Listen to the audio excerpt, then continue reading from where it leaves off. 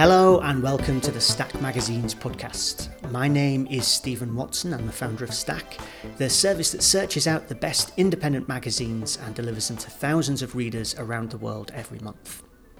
This week I'm speaking with Zina Al-Kayat, editor and publisher of Bloom, the gardening magazine she started when she moved into a new flat and suddenly became somebody who had a garden for the first time.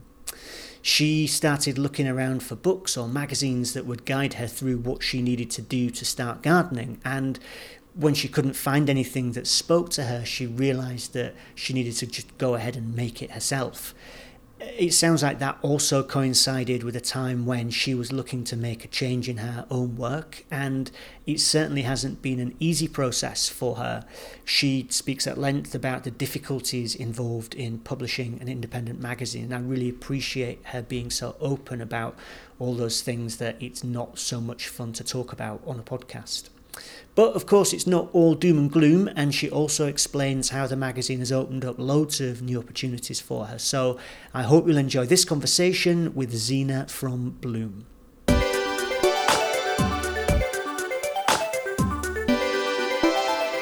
Zina, thank you so much for making time to speak. Oh, thanks for having me, Steve. So you are the publisher, founder of Bloom magazine. Which I always think is quite an unusual independent magazine. I guess we'll come into why I think it's unusual in a bit. But first of all, it'd be useful for you to just give us a bit of an overview. Tell us what is this magazine that you make? Yeah, I can't wait to hear why it's unusual. Why I think it is. But so it is an independent magazine. It's a celebration of gardening and nature. So it's got a lot of very varied content in it that ranges from how to plant roses, or when to grow your sweet peas, or how to build plant supports. So quite practical stuff. That's the whole section, and then more thoughtful and more thought-provoking stories about nature. So looking at our relationship with it. Looking at people who have dedicated their lives to it, different ways that we can work holistically with nature, but really interesting stories, sometimes potentially attached to art or science or history, and there's a lot of diversity in what we write about and what we cover, and we try to kind of unearth things that maybe mainstream media wouldn't pick up on. We also try work with people that mainstream gardening media doesn't generally kind of have maybe the opportunity or hasn't historically felt they need to work with. So it's really varied as you go through it, and it's also quite colourful. We work with a lot of illustrators, so the nature of gardening media generally in nature is that it's seasonal, so we can't always be shooting at exactly the right time of year for the exact issue that we want to shoot for. But equally, me and the art director Sarah Pike absolutely love illustration and working with illustrators, so from the very beginning we just wanted to bring that in. So as you go through again, it's really kind of varied in its direction and design, and geography, and some of it's illustration, some is practical and some isn't. So yeah, I don't know if that covers what Bloom is, but That sounds good to me. Well, one thing that is, I think, very clear is that this is a very personal magazine, and in the introduction to issue 10, you speak about your reasons for making it, and I love the idea that basically, well, your quote is, "It was the magazine I needed and wanted to read, and felt in my gut that others needed too." So this was all kind of based around a life event for you. This was you moving into a house that had a garden for the first time. Yeah, I mean, it was exactly that.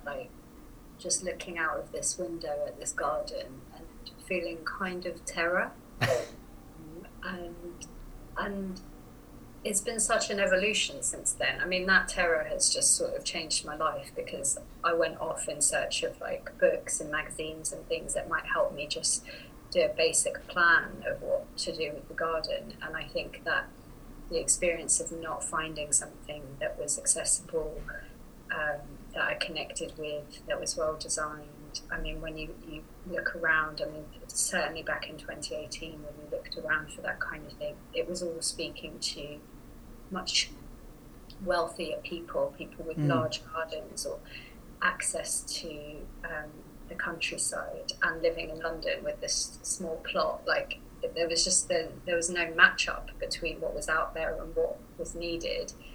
And that's kind of how Bloom came about, but it was sort of crossed with the fact that in my career at that moment, I just really needed this sort of sense of freedom and to take ownership over something and to sort of build something myself from scratch. And those two things just collided at the like absolute same time, and that's how it happened. But as Bloom has evolved, like I have as well, and it is super personal, like everything about Bloom I feel like really intensely. I mean, it sounds really naff to say it, but like it's so much me and, you know, the team as well, but just like I feel so connected to it.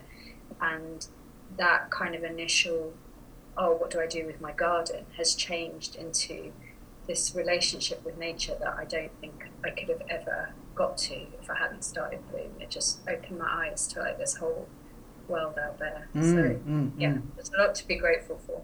It's a surprisingly it's surprisingly common in independent magazines for someone to say, oh, well, you know, I made this magazine because it's just the magazine that I really wanted to read or I really needed at this time. I've got to say, I'm always left baffled by people who say this. It's just like, so you had a problem and your decision, the way that you solve it was, I'm going to make a magazine about this, which like making a magazine itself is just like an incredibly difficult, expensive, time-consuming thing to do. But I mean, clearly, you know, it's worked for you. What would you say? Because obviously you're 3 years in, 10 issues in. You're clearly not somebody who now is terrified by the idea of their garden, I presume. How has that then fed through to the magazine and made what you actually put on the page difference? Yeah, it does change it, because I think, you know, like I said just a second ago about kind of evolving with it, I think our readers have evolved with it too. So anyone who was there from issue 1, I feel, and I'm, you know, maybe I'm projecting here, but you know, from the feedback we get and from our kind of conversations with readers, I feel like they've grown in confidence. They have a better handle on plants and gardening and being outdoors, and so the content has changed. So initially there might have been, I mean, it's quite hard to put your finger on really, but initially there might have been more absolute basics, and now I feel like we're building on that knowledge, that kind of basic gardening knowledge, and like pushing a bit harder and finding kind of challenging aspects, I guess, to cover. And it's the same with the nature stories. Like when you start a magazine, particularly if it's a subject that isn't your subject, you know, and I didn't know much about it, everything is amazing, everything is new, everything is exciting. And I think 3 years later, you become more discerning about the stories you cover. You start to notice and realize that's been well covered, or, you know, there's 50 of those, it's not so unique, and you're able to make better editorial decisions, I think. And I think the same of our readers. Maybe at the beginning that awareness wasn't as broad as it is now. And generally everything's changed in the world. People, you know, pandemic has changed the way we see the outdoors, and so a lot of the stories that were kind of hidden a few years ago are much more on the surface these days, which is great. So that also changes how we cover things. Like what sort of stories? How did the pandemic affect the sort of things that you were covering? One of the main things was probably this kind of mental health aspect. So, you know, 3-4 years ago, there might have been a sort of quiet chorus of people saying nature is good for your mental health. I'm not saying it was in any way sort of a secret or anything, but it felt like some people knew and some people didn't.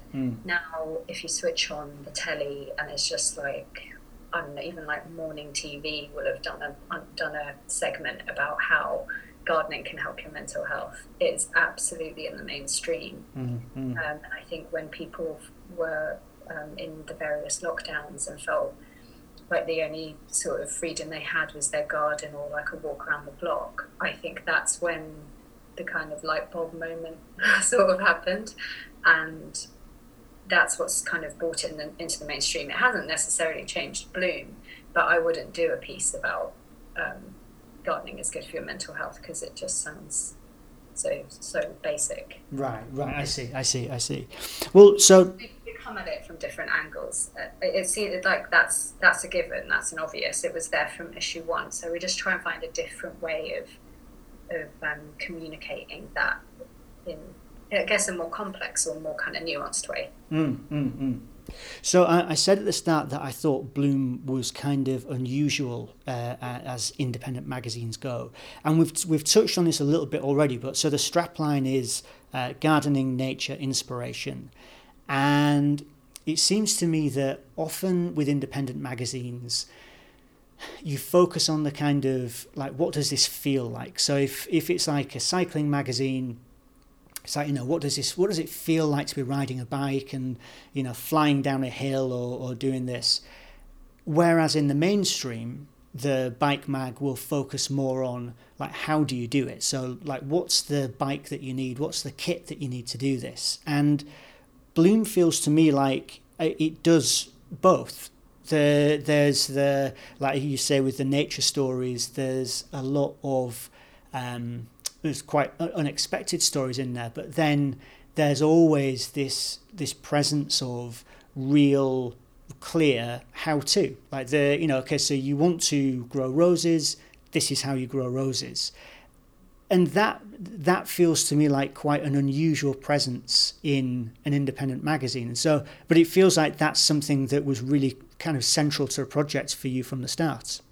Yeah, that's that. Well, when I said, "Oh, I hope you say what I think you're going to say." Good. But glad to be predictable. That's good. No, not at all. I don't know that anyone said that to me in the last 3 years. Nobody has. Nobody's picked. Maybe if they've picked up on it, it's like subconscious. I don't know. Yeah, but it was absolutely intentional. It was designed from the beginning, and it was the concept that I had for it from day one. So and the reason for that is I love independent magazines. Obviously print media is just something I'm really passionate about, but often when you pick up really sometimes very expensive magazines, they're the price of books, they can feel really esoteric, very spare. But sometimes you're flicking through several pages before you get to any words. They're not always the kind of value for money that you would want them to be. That for me, and that's how I feel about some of them. And on the other end, talking about this like newsstand sort of mainstream magazine, they don't seem to have any. They don't seem to have a clear or beautiful sense of art direction. So everything's kind of crammed on. A lot of the font choices are not great. A lot of the images they use are stock. It can be a little bit depressing sometimes to flick through them, but what you do get is tons of content. So like sometimes some of the most enjoyable reads are some of those kind of mainstream mags, or sometimes the free ones. So like when you look at these are not endorsements, by the way, but when you sort of flick through like the free magazine you get with Waitrose, or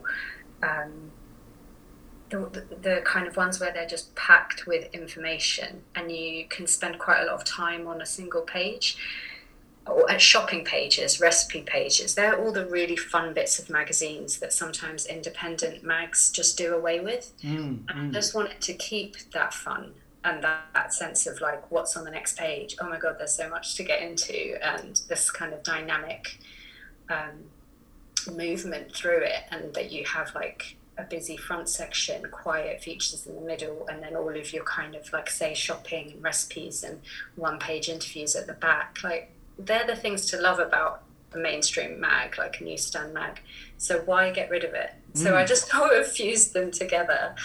And it sort of helps as well, like keep that price point at £8. I mean, actually, probably the work that goes into one issue of Bloom is maybe 3 times as much as goes into a £15 mag. There's a bit more spare because it takes us so long to create the content, but it's just such a joy to do. Like I love that it's full, and I love that it's like good value. So look, so you were careful to say that they were not endorsements there. So, but I'm interested. Are there endorsements? Are there magazines that you look to for inspiration, or just for giving yourself a sense of where you could go next? Yeah. I've got to say, I don't generally look left and right that much because I find it a bit distracting sometimes. If one magazine is doing something a certain way, it can sort of throw my decision making. So I generally don't look at magazines that much. Every now and again, I'll do a big kind of indulgent spend and just enjoy them for enjoyment's sake. So I'll get like some of the classics like Kinfolk or something. I'll also read Courier, which is another good example of a magazine that's jam-packed actually. But right at the beginning, the one that I often reference and I always go back to is Lunch Lady, which is an Australian magazine that's for parents and families. And it's just so positive. It just it just makes you smile when you look at it. It's very colourful. They've gone for pattern and texture. The paper's really kind of uncoated and earthy. There's like a fabric spine. It feels great. It looks great. And actually when you get into it and I don't have kids myself, but when you start reading it, you just feel so inspired. The kind of quality of content is really high. So that's one I think has just kind of maintained this like bar to reach. Like they're so good at what they do. So that would probably be my... It's funny as well, Lunch Lady, I mean, as you say, it's an Australian magazine. It's not massively well known over here, but it gets picked up again and again by magazine makers as saying this is a magazine that I love. I think there's something in it that speaks to the sort of person who would then go and make their own print magazine. Maybe it's all those lovely papers or something. Yeah, mate, I don't know. I mean, again, see what I mean. I'm not very good at kind of plugging in and seeing what's going on in the magazine world. But yeah, that's really interesting, and I'm not surprised. And I think their longevity, the fact that they can put out magazine after magazine, they've been going for years, and it will be great. That's inspiring because it can be challenging to keep going at that level. Totally. Well, okay, look, tell me about some of the challenges then, because you are, as I said before, you're 10 issues in now after 3 years. So, I mean, that is a really consistent publishing schedule that you have kept going. So how do you do that? Well, with quite a lot of difficulty, to be honest. And I guess the most stressful and challenging element of it is the financial side. There's nothing fundamentally stressful about making the magazine editorially and working with Sarah to design it. There's nothing, obviously there's pinch points, obviously people are late, there's copy that comes in that's terrible and needs work, there's images that don't work, all sorts of things that are just normal part of publishing are stressful, but nothing is as stressful as keeping the business going. And I think maybe like the brilliant naivety of like launching with a magazine, it's kind of good in a way that you don't know what's coming because otherwise you'd never do it. It's the fact that you have to just be like a logistics manager, a marketing manager, a customer services manager. You have to just be constantly across so many difficult bits of like admin and communication, and things go wrong and no money comes in. So you have to work a job at the same time. So I try to hold down like 2 jobs to keep it going. And that is definitely it makes you pause and makes you look back and think, was this the right thing? I mean, always the conclusion is, yes, I'm glad I did it. I'm glad I'm where I am. But the challenge is like, how do you make it work? How do you get it to start working for you? So yeah, is that really downbeat? No, this is what we need. We need people speaking honestly about what it's actually like to make these magazines. I mean, how much of your week are you actually spending on Bloom? Well, that's really difficult because it depends where we are in the schedule. Sure. And we publish 3 times a year. So you've caught me now at the end of Bloom cycle. So some weeks it'll be all week. Some weeks it'll be about 50%. But a lot of the times people think you're working on the magazine, or you're saying, oh, I'm just working. It's not necessarily on the magazine itself. It will be all of this peripheral stuff that I'm talking about, like getting pricing from printers and working out where a stray package is because DPD lost it, or there's all the stuff that kind of comes with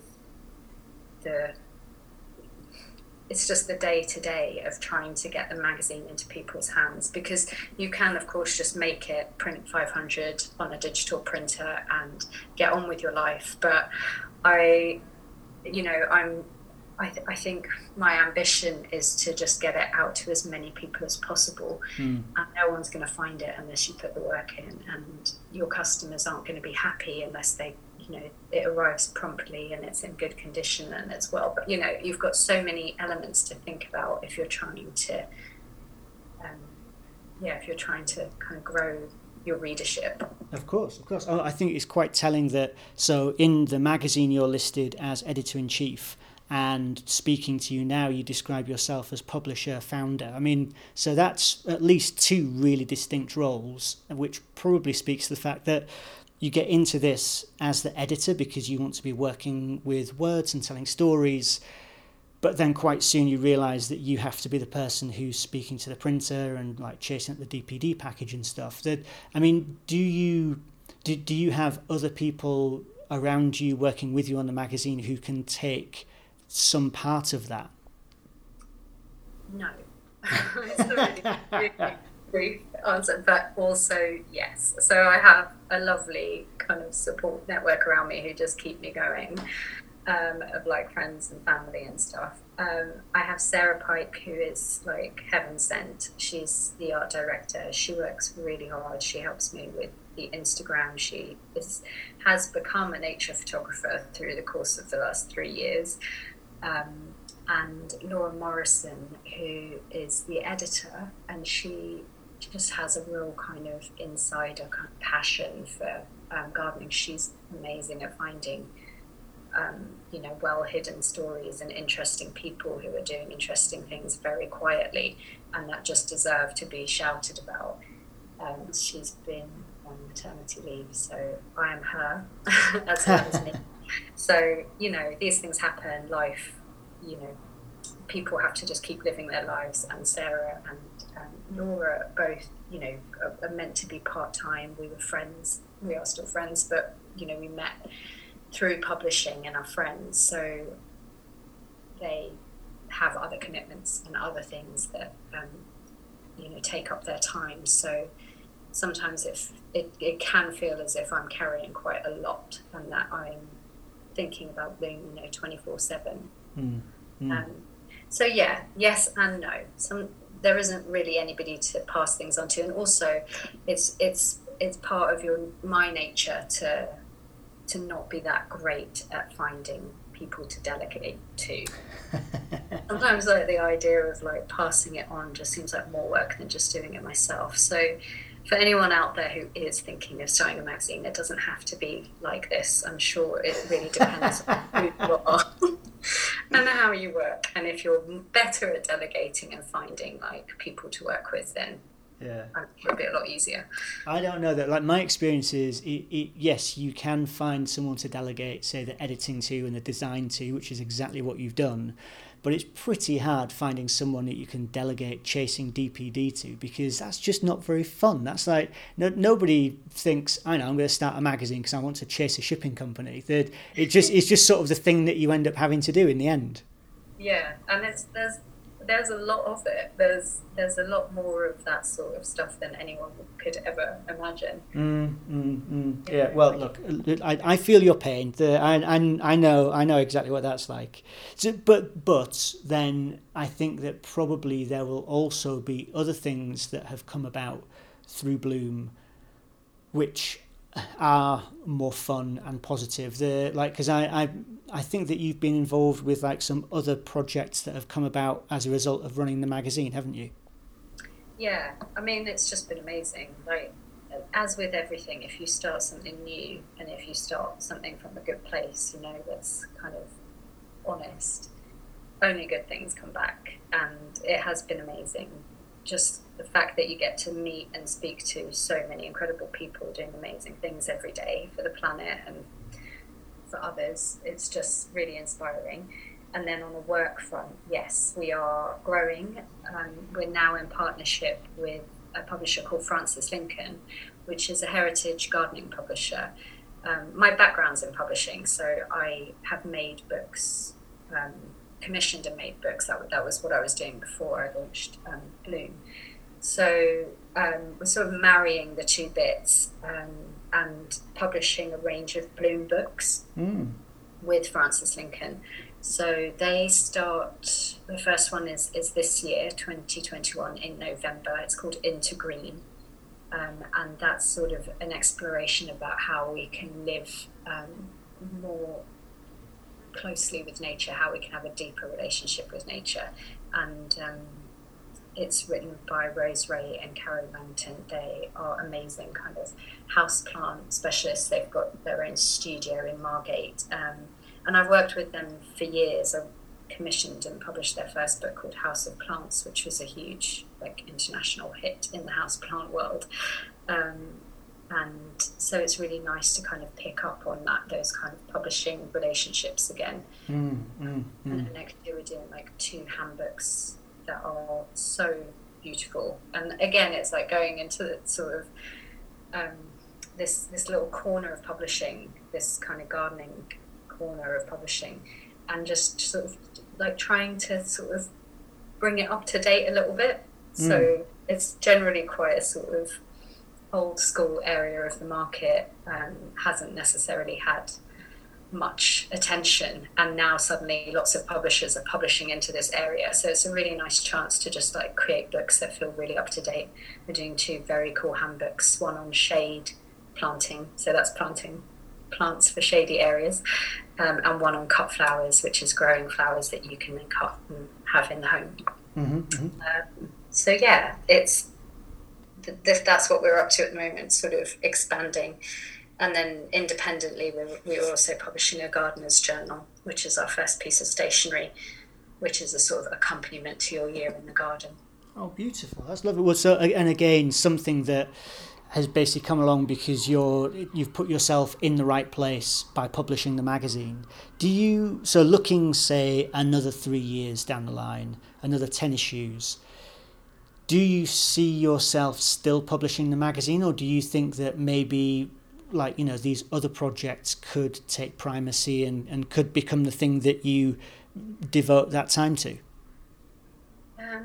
Yeah, I mean, there is only so much time in the day, and trying to do it all is quite hard. But I can't see myself letting go of the mag.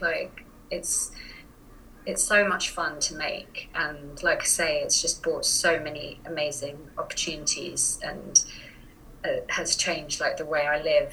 The idea that I wouldn't be doing it is kind of sad, but I feel that over, I guess, the next 10, I'll just keep responding to things that I think people need, that I need. So like I was just saying about the gardener's journal, I need that. I never remember what I'm doing in the garden. I need a journal to kind of help me through my year, and somewhere to just note down what I've planted and what care it needs. And so it's such a sort of privileged position to be able to make the decision to say, well, let's make it then. And if I need to know how to, start a veg patch, I get to put that in the magazine, and we get to go and find somebody who can answer that question. And I just can't see ever not wanting to do that, because it's just really an amazing thing to have in your life. Yeah. Well, look, Zena, it's so lovely to speak to you. Thank you again for taking the time to talk, and really good luck with all of these projects that you've got coming up in the next few months. Brilliant. Thank you, Steve. Cheers.